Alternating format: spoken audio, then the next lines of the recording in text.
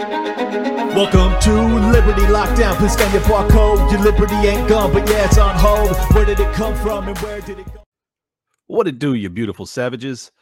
We got another great episode. I just wanted to say before we get started, I am doing more than 2 episodes per week, and I contractually with my sponsors, the people that support my show, I was only getting 2 per week. That's like what we had agreed to. So I have a lot of room for additional sponsors, and I put out this call to you guys a week ago, and I've gotten a lot of inquiries about smaller ad buys, and I super appreciate that, obviously. But what I would like to do is get someone who can commit to be with me for all of 2023. That's what I'm looking to attain, is to have hopefully 2 long-term sponsors that want to do the full ad run for the entire year. You will get well over $1.5 million based off of my current trajectory. Impressions from that, you would probably get far more than that, and just based off of growth since I began, it should continue to increase, and it may increase exponentially. So you are basically taking a risk with me that I will continue to grind and deliver and produce more and more eyeballs and earballs for your product to be heard by and seen by. So if you're interested in doing so, please email me libertylockdownpodcast@gmail.com, and let's do some business, huh? As always, thank you guys for watching, supporting, sharing. This has been the best year ever, and it is only getting more insane, and I really appreciate that. Make sure you hit like, comment, and subscribe, and enjoy the show. Welcome, everybody, back to another episode of Liberty Lockdown. This is Clint Russell, your humble constitutional defending host. Yeah, that's what we're going to do today. We're going to defend the god dang Constitution since no one else will. We got Ron Coleman with us today. He's the attorney representing. Well, I'm going to let him tell you the story because it's pretty complicated, but this is Twitter leak information that I would assume is helping his case tremendously. It's a fascinating story and one that affects all of us. If you're one of the tens of thousands of people that have lost your social media accounts for trying to tell the truth over the past couple of years, you understand the political harassment that we are all experiencing. It has been exhausting. I have been ducking and dodging to keep my account for years now. It drives me crazy. Without further ado, Ron Coleman, thank you for joining us. How are you, Clint? Thanks for having me on. I'm great, man. I'm great. And let me start by saying I appreciate your work, man. I like we need people like you. So go ahead and tell my audience that's not familiar as to who you're representing, the case, and everything else. I'd appreciate it.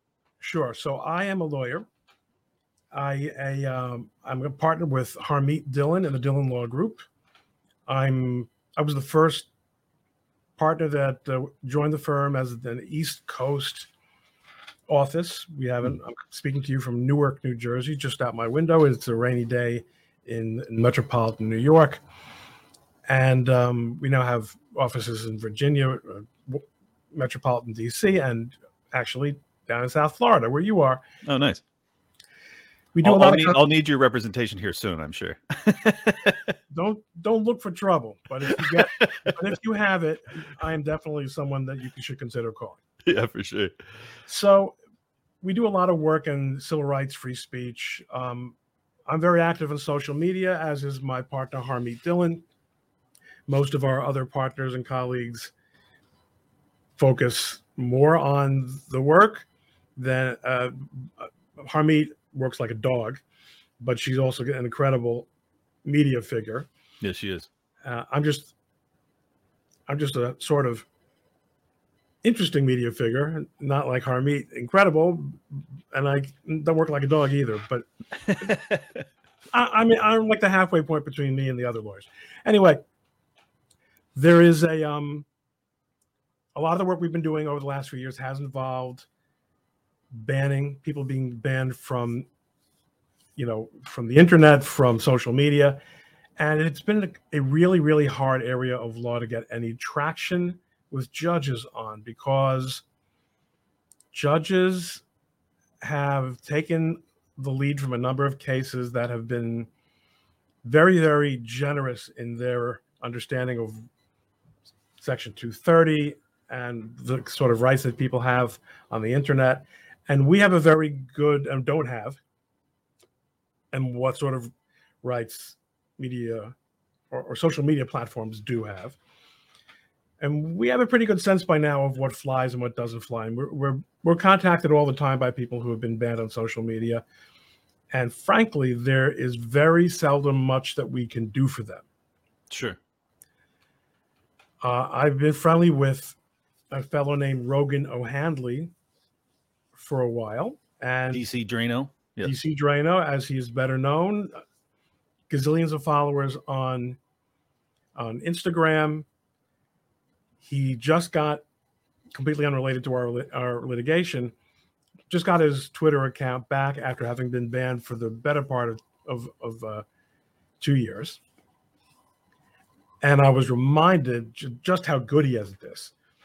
And the fact that Drano is so good means that he is somebody that, if you were in the position of censoring social media on behalf of the Democratic Party,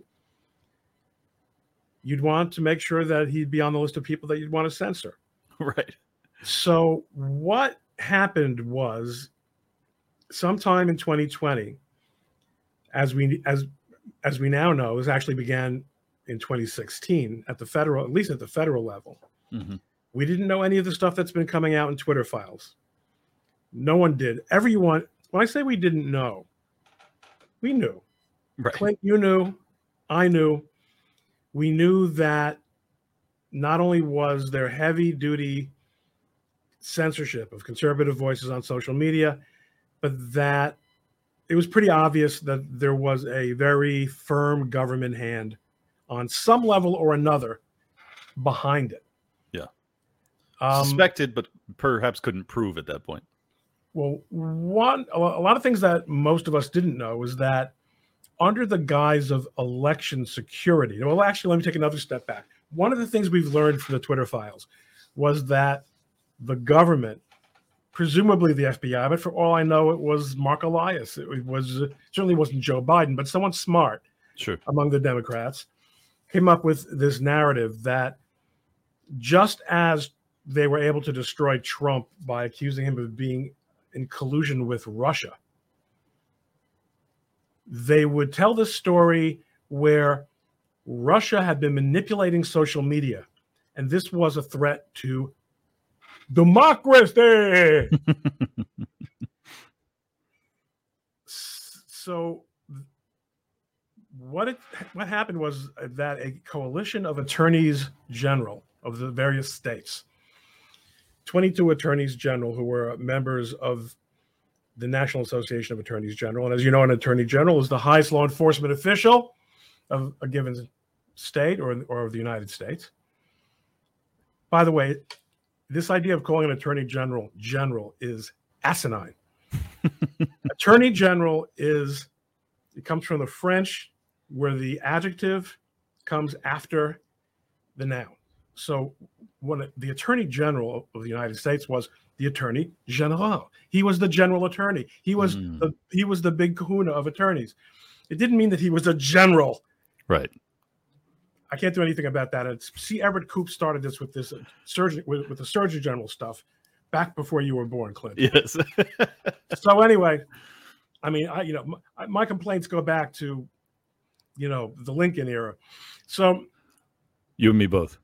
Okay. So without telling a lot of people about it, but congratulating themselves for it, these Democratic attorneys general set up this system in cooperation with the social media companies, where under the guise of election security, and in order to get rid of misinformation, a made-up word, by the way, right, which combines disinformation, which is a purposeful propagandist spreading of knowingly false information. They combine it with the word misinform. And a person can be misinformed. So if we say that you're not spreading accusing me of spreading disinformation is probably defamatory, because you're saying that I know it's false and I'm lying. But if you make up a word and call it misinformation, you've got a little bit of daylight in case I come after you. Because, Ron, it's not your fault. It's your fault that you're letting yourselves be manipulated by the Russians, but you don't really know that it's true. You're just stupid enough to think that it's true. All right. Under the guise of election security, under the guise of protecting America from foreign manipulation of the election system, which we now know from the Twitter files was bullshit. It was made up by the FBI, or the people telling the FBI what to make up. Even Yoel Roth, not a hero in this story, except compared to almost everyone else, right? Which is amazing, is pushing back and saying, not really seeing it. We're checking the data here. We're not seeing any borscht prints. We're not seeing any empty vodka bottles. We're not seeing the evidence, okay, of what you're calling. But fine. Back to the state level, they agree. They work out with the social media companies to have a dedicated portal by which consultants working for the state attorneys general, using your money, are monitoring social media and flagging misinformation and problematic tweets involving the election. And they then send that information to the social media companies. And amazingly, 99% of the stuff that's flagged gets taken down. Yeah, just coincidental. 99%. Yep. I had multiple friends that were actually in that. Who were taken down through that program, you're saying? Yeah. I actually knew people, Claire Foster, PhD, which is a parody account. It's a guy, but he's pretending to be a girl. But yeah, they flagged him. I mean, it's unbelievable stuff. So we would never have known about this except that Judicial Watch got wind of something, picked up something, and served a Freedom of Information Act, or the state version of that, in California on the state attorney general. And they realized that this was going on, and that, in fact, my client, Rogan O'Handley, Rogan was banned. His account was taken down in January of 2021 when he tweeted a tweet that said, California elections are rife with corruption. There should be a complete audit. Banned. Misinformation. Now remember, this is misinformation that supposedly is affecting elections. It's January. Right. Election day is, I know that in our time, election day is a 3-month process, but election day is November. You can't vote in January. No. Thanks to Judicial Watch, we found out that it wasn't merely some offended snowflake of the left who caused this banning of DC Drano, but rather he had been flagged multiple times by the state attorney general. Once they put strikes on him, it was only a matter of time until he would be sufficiently offensive to be taken down. The information was brought to his attention. Once it came out from Judicial Watch, he then contacted me and said, Ron, what can we do? And I said, I got great news for you, Rogan. I'm now with a California law firm. I'm with Harmeet. Mm-hmm. I don't know if I had necessarily even spoken to him since I had joined Harmeet, which was a year or so earlier. And I think we can help you with this. So I turned it over actually to the California team, which is extremely experienced in free speech, and which also had the comfort with California law and California constitutional law that I wouldn't have had out here in New York. And they basically put together this complaint suing the state of California, the state attorney general, a number of other parties in connection with this banning. Why? So we already know that the courts have repeatedly given this great deference to social media companies to ban whomever they want. And everyone who's listening to this already knows the refrain. They're private companies. It's a contractual relationship. If you don't like it, build your own Twitter, the whole thing. There's a bright line. Unfortunately, the courts haven't been so bright about finding that line all of a sudden, but in historic, classic, constitutional law, there's a very clear, bright line. When a party that is private starts acting as an arm of the government, Mm-hmm. it's not private anymore.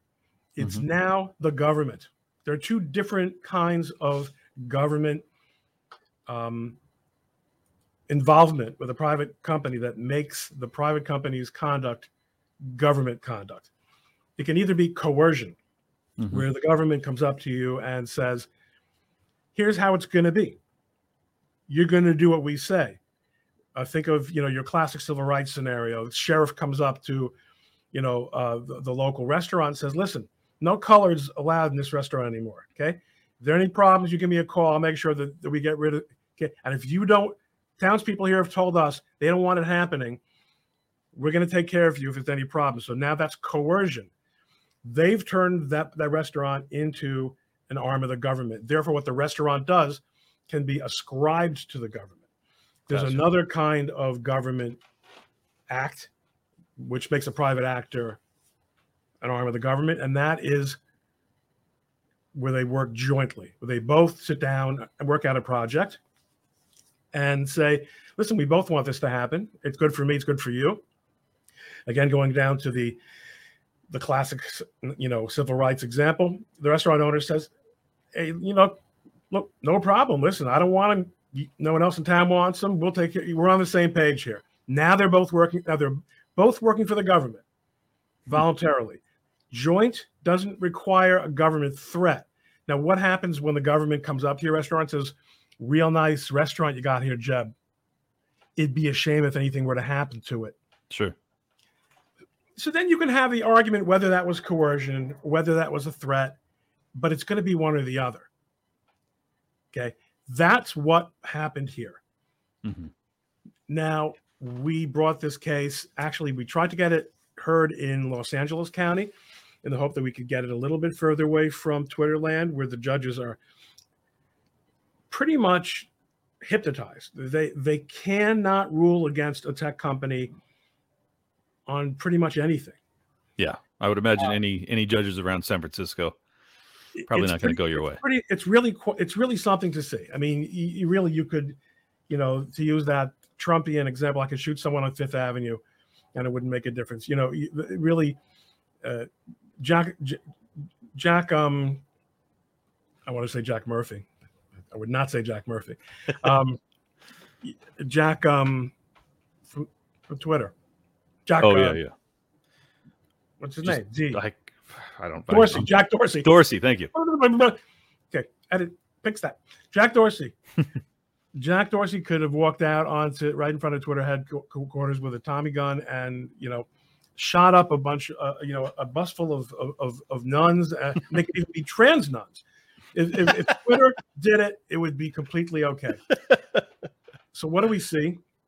We see that. So we nonetheless, we're not able to keep the case in Los Angeles County. It ends up in Northern District of California, and predictably, it's dismissed. It's exactly what you would expect. And the judge wrote a really very long opinion explaining, really going through all the facts and saying, it doesn't sound like they were really doing, there wasn't really a cause and effect relationship. They're making suggestions and you're following them. 99%, folks. Right. 99%. So let me explain something about what it means to make a motion to dismiss a complaint. Motion to dismiss a complaint, I've actually written on this topic in a textbook for lawyers. In federal practice, it's called Rule 12b-6.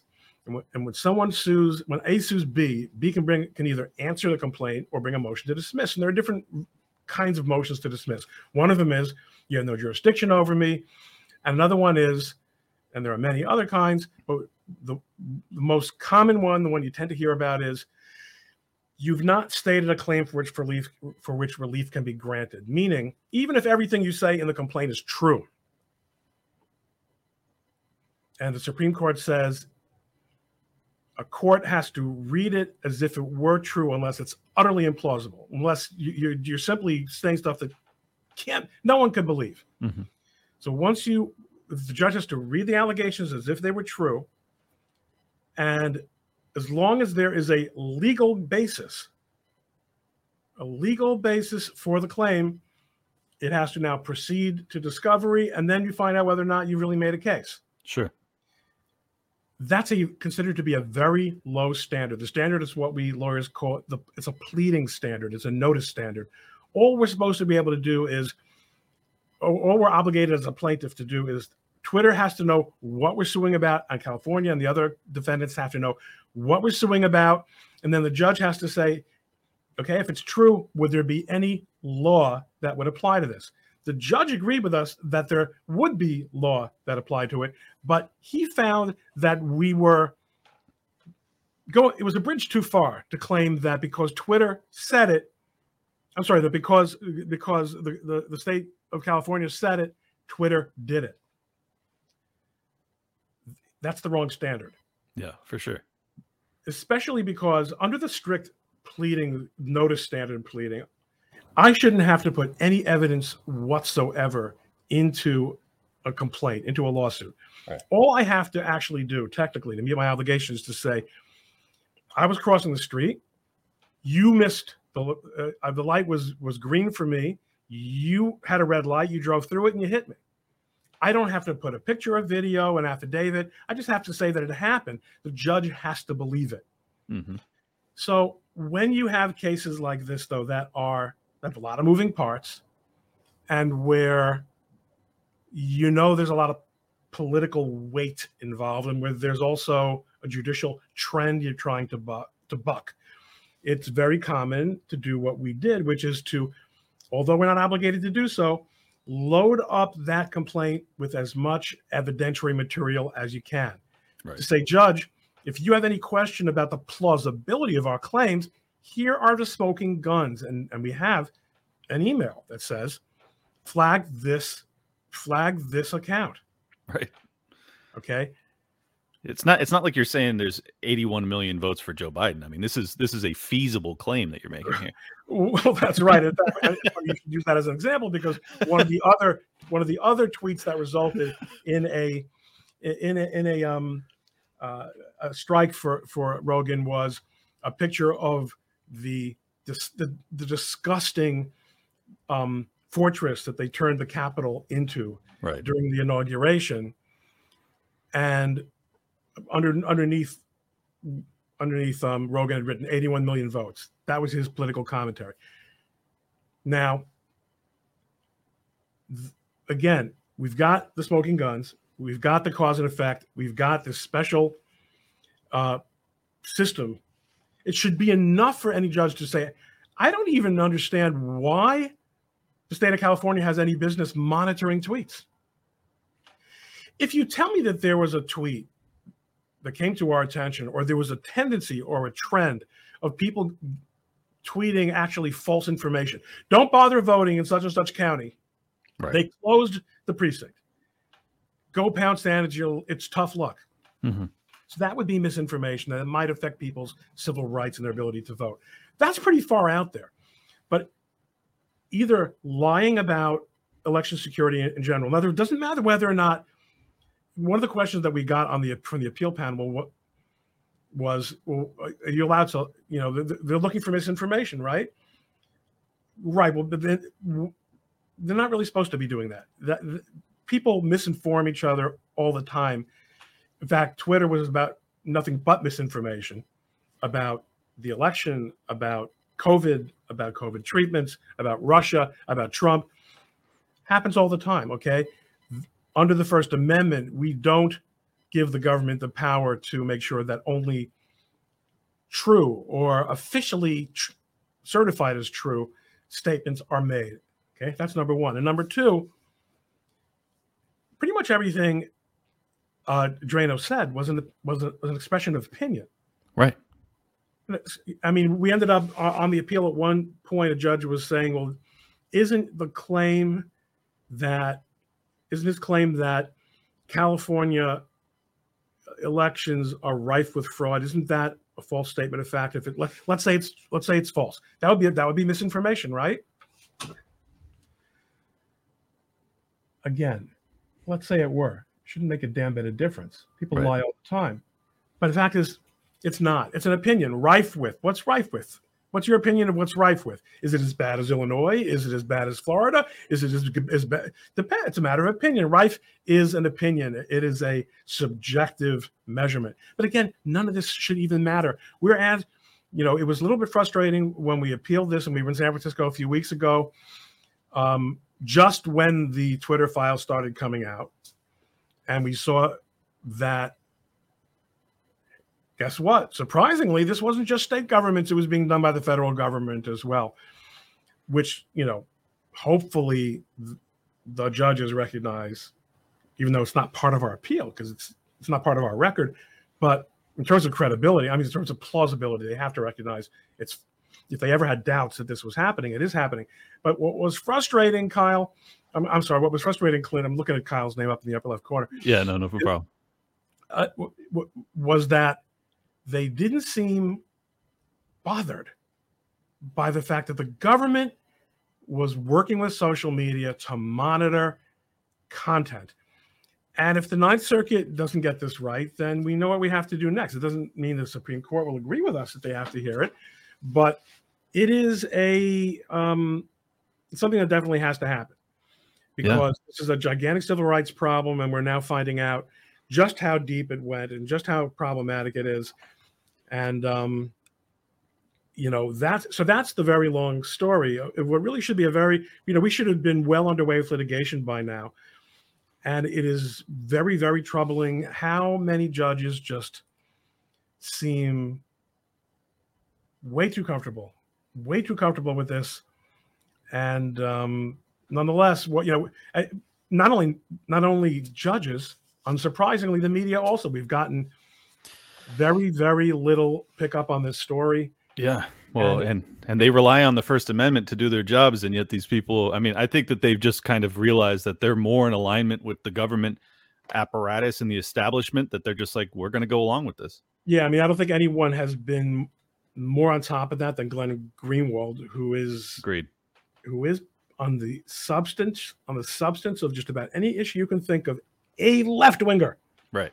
A left-winger. He and I don't agree on too many things, but on this issue of free speech and government censorship and government involvement in speech, he's been really brave, as have been most of the people covering this story for the Twitter files. I think some people have had some including Elon Musk, have had some very interesting comments about, say, Bari Weiss, who has been something. She came out against the banning of the journalists who were, reporting on his real-time location in his private jet.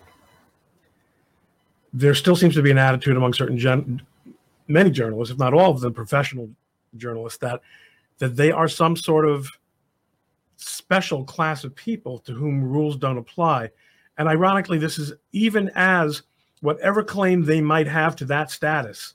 And years ago, I was involved in litigation, and I'm representing a lot of bloggers when social media was about blogging, convincing judges that you don't have to have a press pass, you don't have to have credentials, you don't have to have a journalism degree to be entitled to this. The First Amendment is for everyone, right? For everyone.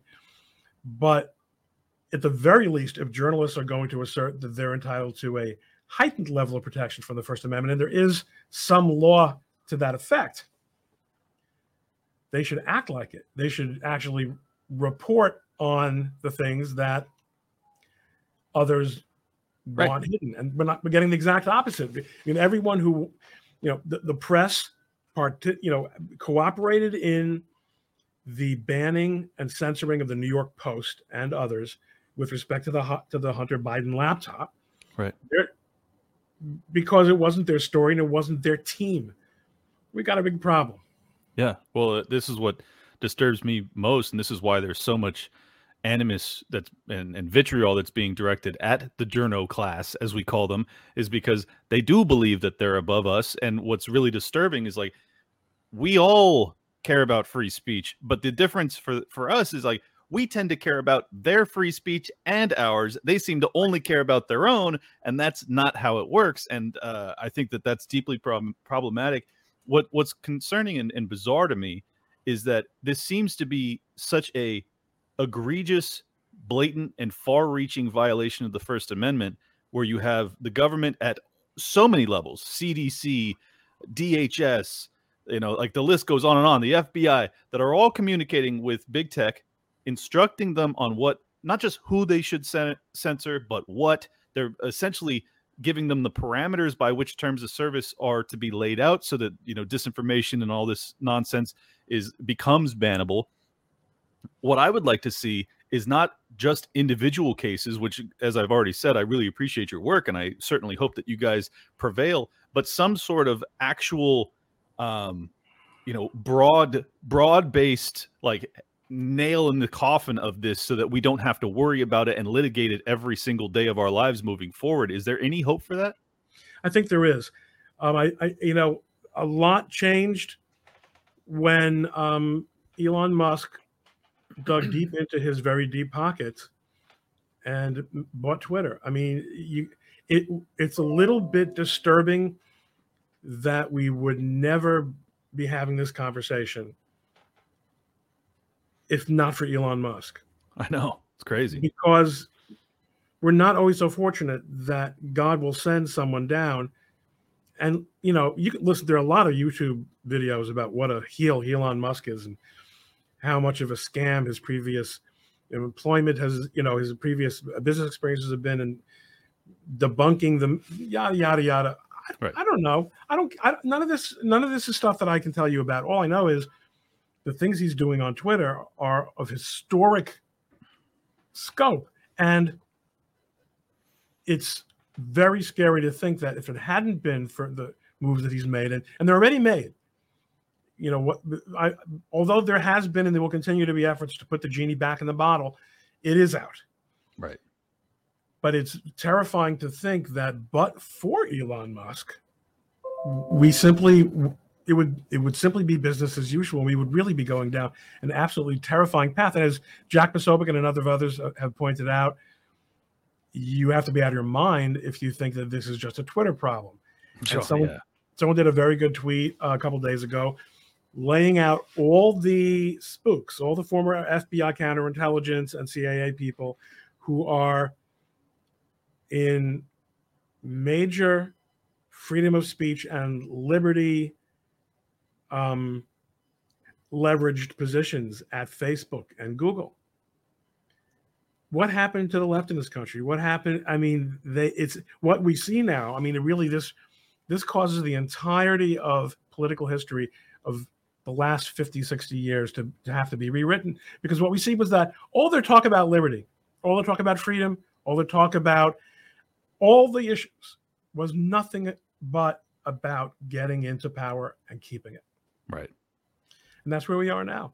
Yeah. Well, and I think that there's just so much Orwellian nature to what we're witnessing on so many fronts. I think that, these people oftentimes would accuse Donald Trump of being a fascist. Well, from my reading of history and from my understanding of what fascism is, this is that, where you have private businesses that are having basically extraordinarily buddy-buddy relationships with the government, so much so that it's dismissing and dismantling the Bill of Rights for the people that live here. And they don't seem to have any concern with that whatsoever. It's mystifying. Hopefully the work we're doing, because, I do think at the end of the day, the Supreme Court has let us down many times. Sure. I think they failed profoundly in 2020. I think that there were cases, election-related cases, that they could and should have taken up, and they didn't. I think that was tremendous cowardice at a time when they were really the last institution that should have, been able to do it. They didn't do it. They've done a number of other things that are praiseworthy since then. Sure. If this issue ends up coming in front of them, I will say this much, based on my own experience as someone who has appeared in front of the Supreme Court with success on free speech, this is a very big free speech court. very big. Okay, good. So if the trick is always getting the court to take the case, but if this seems to be a case of national importance, and the fact, if it's going to take a Supreme Court decision for us to get some attention from it other than from alternative media and conservative media, then that's what it'll be. And if it's not this, then it'll be something else, with God's help. Yeah. Well, so you said that there is a kind of a silver bullet approach that might come from these types of cases. You went into a discussion about Elon Musk and how his disclosures have assisted in this cause. But like, what I would like to see is some sort of barrier that's litigated, essentially, that says, look, the government cannot have any involvement in setting terms of service when it comes to the speech, the political opinions of the people that live here. It just seems like so straightforward. In the early 70s, people began to understand the extent to which the CIA, and to some extent the FBI, had been involved in monitoring domestic political enemies of the establishment. Yeah, Church Commission, right? The Church Commission was the result of that, and a number of important legislative reforms, some of which have been rolled back, many of which are rolled back by the by the post 9/11 litigation. Post 9/11 legislation. Congress doesn't seem to give a hoot. Right. We do not have we have I guess on this issue, we do have a two-party system, although we've gotten no support on this. Right. From any Republicans. I do think after that in January, there will probably be, and I hear this, from people on the Hill as well, that there are members of Congress who absolutely intend to hold some feet to the fire. Okay, good. Now, that included, when I first heard it, people in the Senate because everyone understood Republicans were going to win the Senate. We're living in a time when there is nothing that Democrats are ashamed to do in terms of corruption, manipulation of the system. The January 6th committee is Stalinist in nature. So it's going to be harder. In the 70s, although Republicans were generally not as conservative, Democrats were not nearly as liberal, and there was a sort of respect for the rule of law, and we don't have that anymore. No. So it's going to be a different kind of fight. But hopefully, between some remnant of the court or the judiciary system and some, one thing I think we have to worry about is there has been a very, very strong pattern in the last 5 to 10 years of the FBI in particular never being held accountable for anything it does. People in the intelligence community have faced no accountability whatsoever for their politicized conduct and for their consistent, joining in on the attack on Donald Trump, who was the elected president of the United States. Things are different, and people and the political, the political context is different. It's going to be a hard fight. But on the other hand, we have social media now, which we didn't have. Sure. We can't depend on CBS and the New York Times to stand up for First Amendment, but we don't have to. Yeah, no, thank God. We would be without hope if not for that. But I honestly believe that it's a soft coup, but a coup nonetheless is what occurred with the FBI against Donald Trump. And I wasn't even a Trump supporter, but I can still call balls and strikes. That's what I think it was, and I think that the evidence proves that out. I did want to ask you just one kind of broader question, because we've been following each other on Twitter for a while now. You probably understand that I'm a hardline libertarian. I've always been mystified by the conservatives that seem to see these things as similarly to how I do and how my group does, and yet still have faith in this system to be reformable. Do you think it's reformable? Well, I think there are two things. One of them is that, my partner Harmeet Dillon is running to become chairman of the Republican National Committee. That would be awesome. That would be awesome. But and we've had very, very intense discussions about this, because it really goes directly to your question. Thank you. Is it reformable? she faces an uphill battle because there are people who are comfortable with the absolutely shitty way that it's going now, Mm-hmm. and are not only are they comfortable with it, they're comfortable saying it publicly. Mm. That's how bad it is for conservatives and for Republicans. But the other part of my answer is so if Harmeet can't displace Ronna McDaniel as head of the RNC, then that's another nail in the coffin of whether it's reformable, although there is a very strong argument to the effect that the best thing that could happen, and this would be, I think, music to libertarians here, is that she doesn't succeed in getting in. And then everyone on the non-left, I won't even call it the right, Sure. really does what libertarians would like to see other conservatives do, which is walk away. And that leads me to my second part. My second part is it's been a two-party system for a very long time. And I've been recently thinking about this some more because looking at parliamentary systems where there's an ebb and flow and you can have multiple parties. And what ends up happening is there's a different kind of stasis, a different kind of Mm-hmm. non-democratic conduct, or trend that happens. The problem with libertarianism is that as a political movement, I have problems with it as a philosophy also, because I think it is not a moral philosophy. I think it's more moral than almost anything on offer out there. Right. But that is an end result. And in fact, if you said to me, Ron, would you rather have what we have now for 10 years, or would you take 5 years of letting Clint run it under libertarian principles? I'd say Clint all the way. Well, I appreciate that. No, because for sure, because the institutions that exist now are cancers. They're cancers, and they absolutely should be starved. The problem is that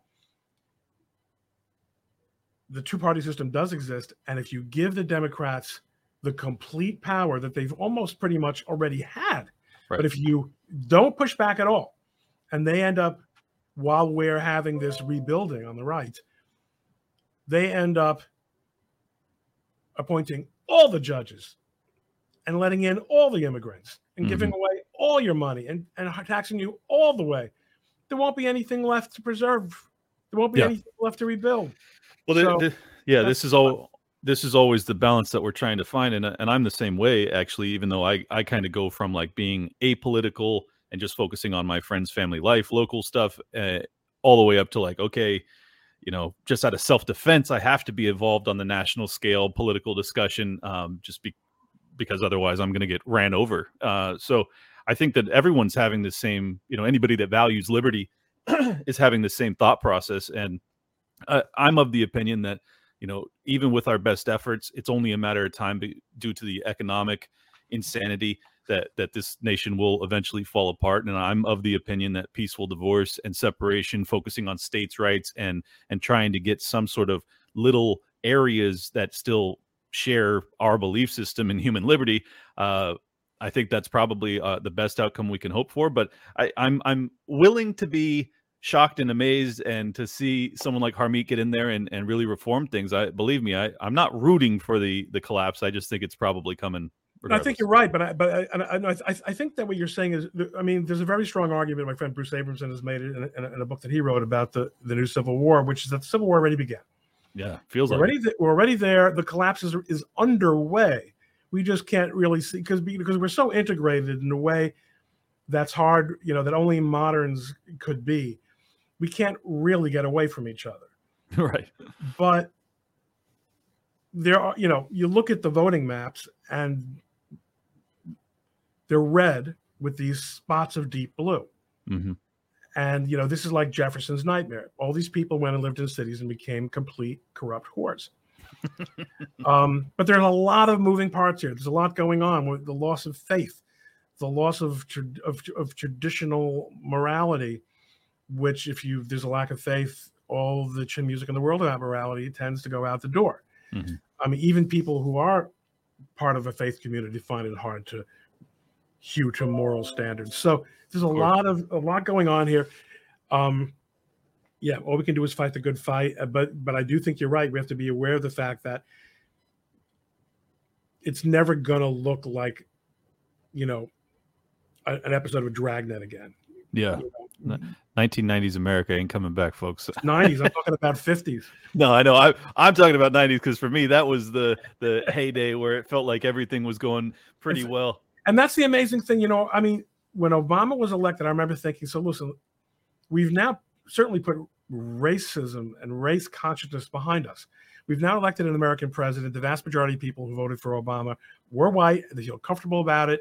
Right. And we can now really move on and get productive. But instead, it was exactly the opposite. And we've gone in these crazy directions, and something's got to give. I don't know exactly what it's going to look like, but well, critical theory is you were describing cancers earlier. I really do think that critical theory is bringing kind of the cohesive nature of our civilization and questioning everything to its core. And I'm the type that questions everything, but I think that there are some truths that you just have to accept at some point. And going back and relitigating our race relations has just so clearly not been to our benefit. And it breaks my heart because I really felt as if we had gotten, setting police brutality and some issues aside, I think that we had culturally, we were doing pretty damn good. It sure seemed that way. It sure seemed that way. Well, we learned our lesson.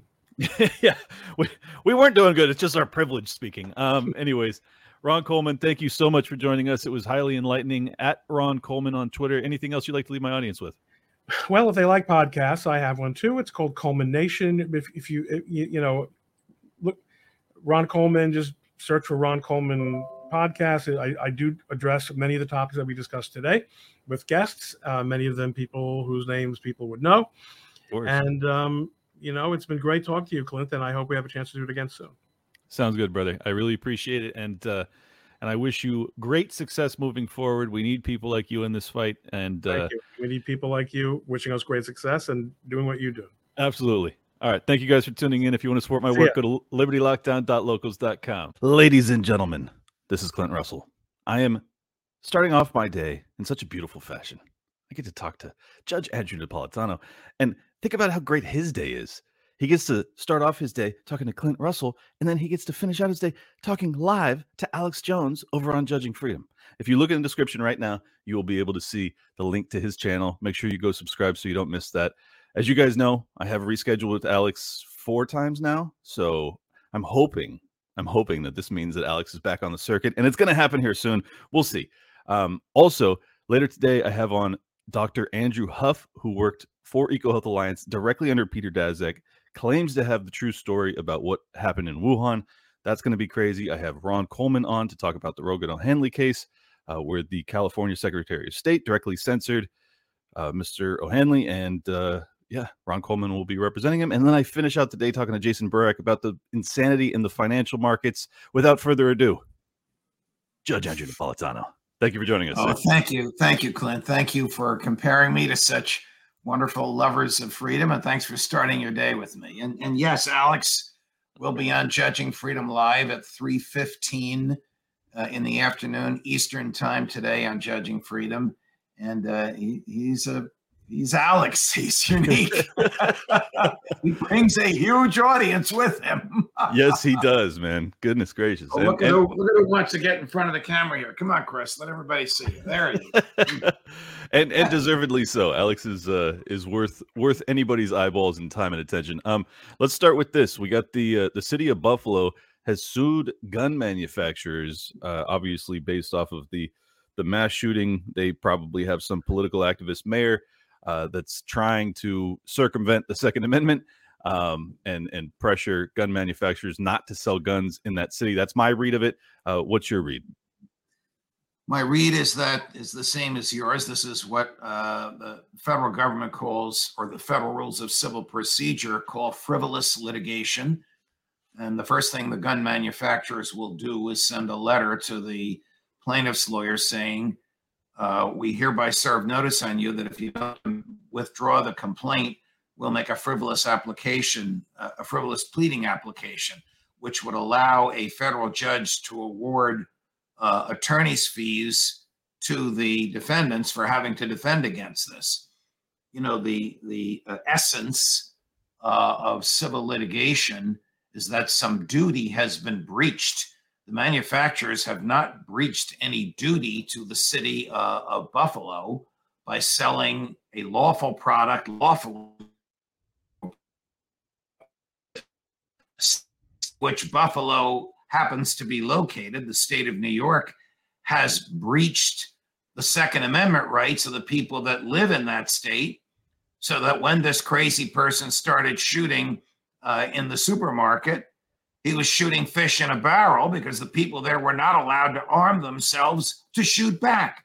And the one person who was armed, a retired cop, hadn't qualified with his gun and didn't know how to use it. And he fired 5 shots off and none of them hit this creep. This is all the fault of government interfering with the natural right to self-defense. But to suggest it's somehow the fault of the manufacturer,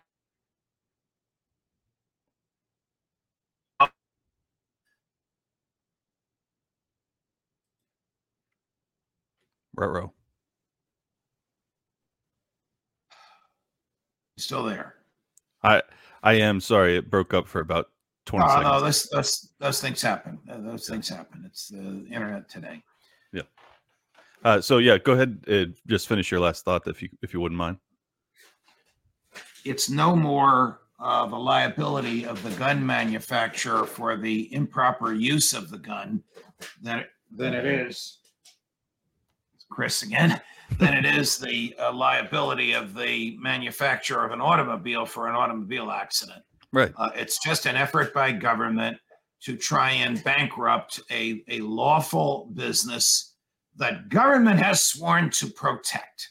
Everybody in government, from a school janitor to the president of the United States, from a National Guardsman to the governor, from a secretary in the Department of Defense to every cop on the beat, takes an oath to preserve, protect, and defend the Constitution, which includes the Second Amendment, which includes the Supreme Court's interpretations of the Second Amendment, which recognizes the natural right to protect yourself against creeps when the government can't be there.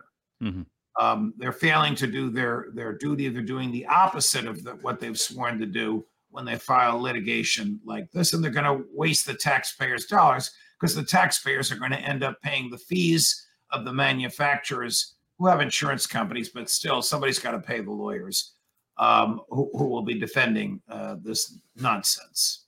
Yeah, well, speaking of nonsense, as you know, I have Ron Coleman on later today, and he will be representing Rogan O'Hanley, who was banned based off of Secretary of State of California, Alex Padilla's direction, which they now have evidence of, that, in fact, they were sending over direct requests from the government to Twitter to censor this person for their political beliefs.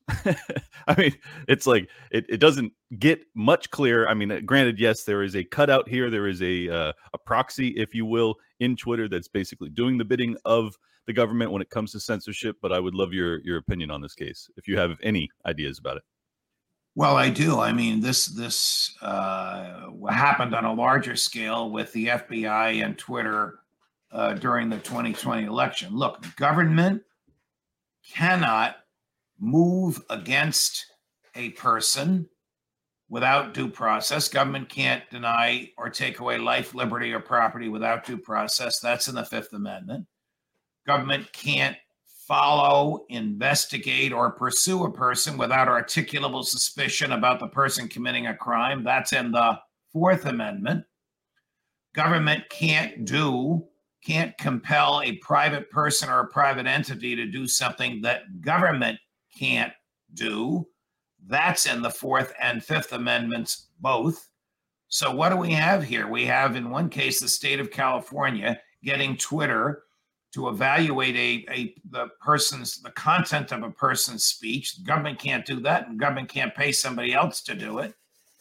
In the other case, we have the FBI saying these are people whose speech we're worried about. We need you to suppress it. The FBI can't do that. When Twitter does this, and I don't mean to pick on Twitter because this is the old Twitter. Sure. This is the Jack Dorsey Twitter, not the Elon Musk Twitter. But when Twitter or any company does the government's bidding and interferes with the exercise of personal liberty in a way the government can't, they run the risk of violating the civil rights of the person whose liberty they are suppressing. And they may actually be engaged in a conspiracy with rogue elements or maybe managerial elements. You tell me in the California case, there are emails from the Attorney General or the Secretary of State of California.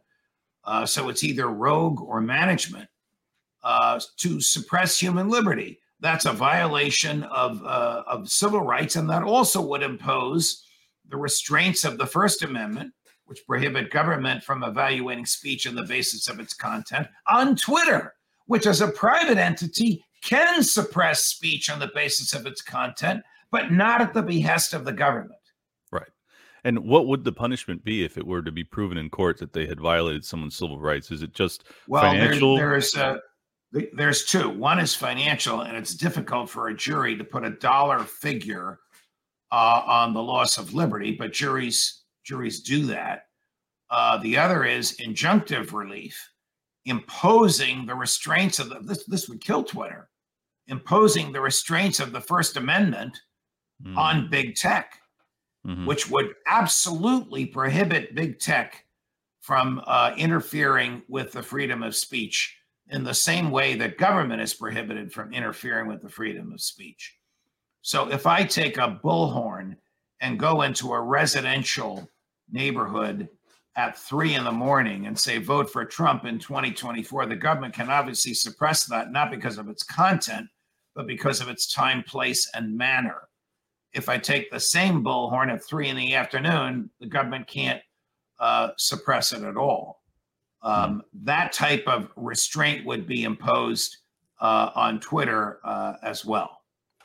Well, this is an interesting tie-in because the most recent Twitter leaks showed that, because many people have argued basically that because of the terms of service, like they were just enforcing it. Yes, it was kind of arbitrary and capricious in the fashion in which they enforced it, but they have the right. They're a private company; they can do what they want, right? That's the DC Beltway libertarian argument or defense for a while, or it had been.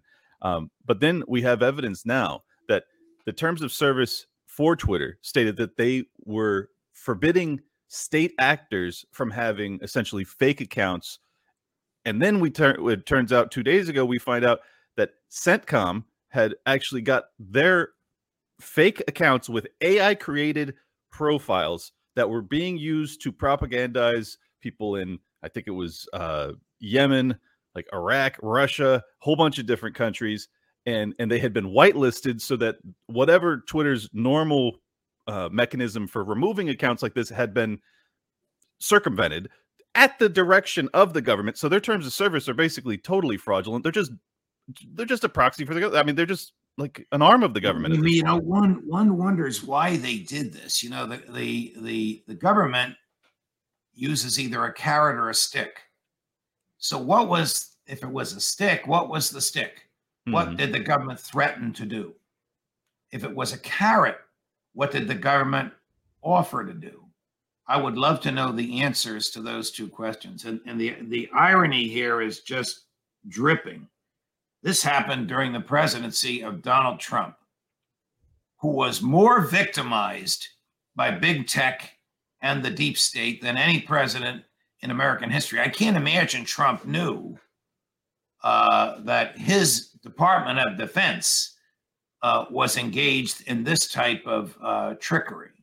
Or his FBI, he probably didn't know it specifically, but he's been railing against the FBI for years, that his FBI was doing this. And where is Chris Wray to answer for this?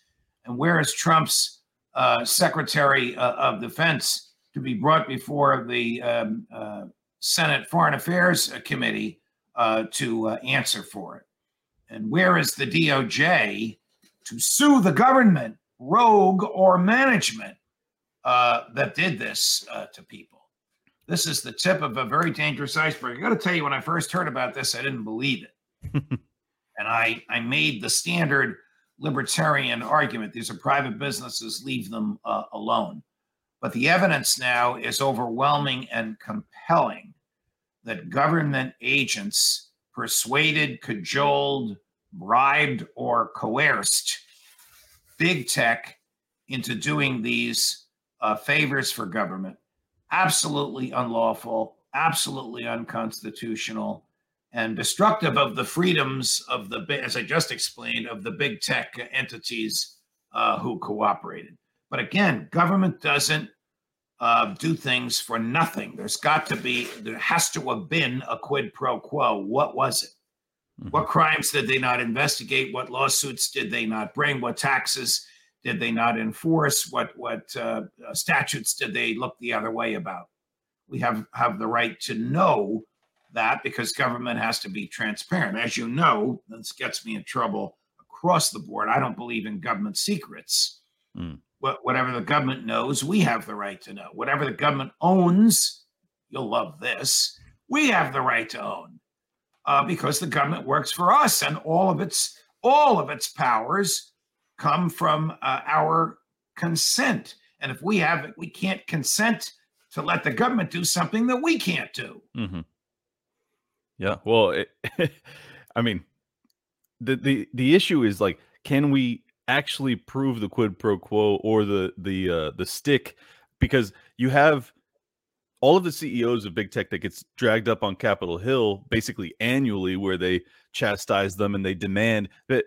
This is the interesting thing. Like, Section 230 is put there for liability shield, so that because they're not editorializing. But now you have fairly hard evidence that in fact they are editorializing. So I don't understand. It seems like there's this middle ground that has provided them liability protection, but then they bring up the CEOs on Capitol Hill, where Congress members sit there and they say, or senators, I think in most of these cases, sit there and they say, we're giving you liability protection, but you have a duty to make sure that disinformation is suppressed and hate speech is suppressed and blah, blah, blah, blah, blah.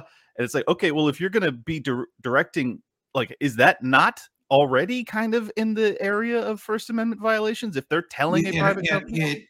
It is, if they make a decision because they believe Congress has threatened them. It absolutely is. Yeah. I mean, that is as reprehensible as what is happening in California and what happened with the FBI, except that has happened on national television. So it's transparent. And we all see it. There's such a misunderstanding of the concept of free speech. I mean, free speech has corollaries. It's also the right to remain silent. Compelled speech is as unconstitutional as punished speech. But the Congress doesn't recognize that. Well, they don't read the Supreme Court opinions, and they couldn't care less about whether something is constitutional or not. In the days before the war between the states, almost all the debates on the floor of the House and the Senate were about whether something was constitutional. Since then, the debates are about whether or not we can afford it. And of course, since the era of Woodrow Wilson and the Fed, they can afford whatever they want just by selling bonds. Yes. Used to print money. Now they just add zeros to the bank accounts on the Fed's computers. We're going down a path of perpetual war, perpetual debt, and the destruction of human liberty. It's so pronounced that I think that your generation will see the breakup of the federal government. We talked about this before, Clint, and the United States breaking off into a dozen or so smaller republics, because no one will use the federal government's money. No one will listen to it any longer. No one will work for it. So it won't exist. It'll collapse like an overripe apple, like the Soviet Union did. The government's debt on paper is $31 trillion. But if you look at all the money the government owes people now living, It's over 100 trillion. These numbers are inconceivable. Mhm. It's inconceivable that these debts can be paid. Yeah, well, not without hyperinflating the currency, they can't be paid. That's for sure. Is there any intermediate solution that we have to? I mean, basically, I feel like a lot of us are just thinking to ourselves, like, okay, so we have a new Congress that's coming in a month. Like, is there any hope that the Republican Congress comes in there and they say, we're going to clean house? Like, this is so far above board that, like, or just beyond the the realm of reasonable, that we're going to actually defund, break up, do something about the FBI and what they've been doing to people? I don't think so.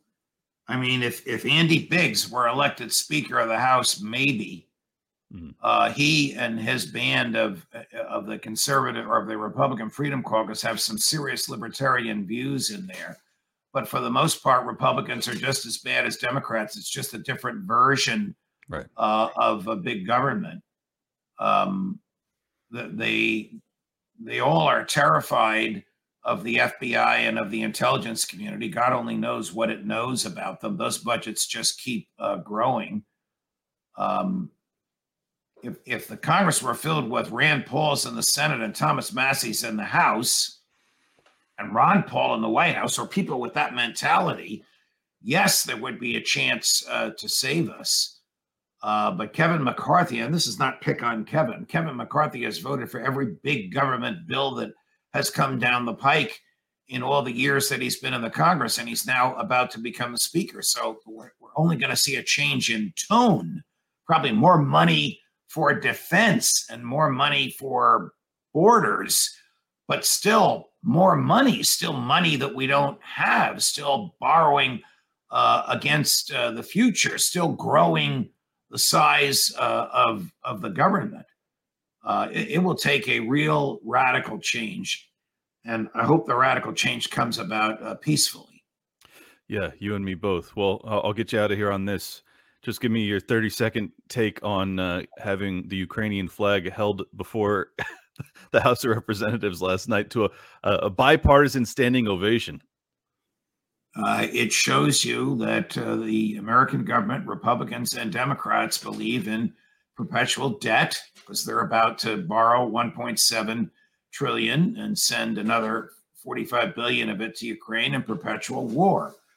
Government loves war, and we are fighting a proxy war through the Ukraine against Russia right now, and Republicans love it as much as Democrats. And it's reprehensible and destructive of innocent human life, in this case, Ukrainian lives and Russian lives, mostly young men, and destructive of our economy by adding to the debt. You know, as interest rates go up, and they keep going up, and as the debt keeps growing, the cost of that debt keeps getting astronomical. At this rate, by 2025, it'll be $1 trillion a year on the debt service. That's 25% of what the government collects in income taxes, right off the top, going to pay the government's creditors. And it's only going to get worse. And as far as waving that flag there, I don't know if a foreign country's flag has ever been displayed like that.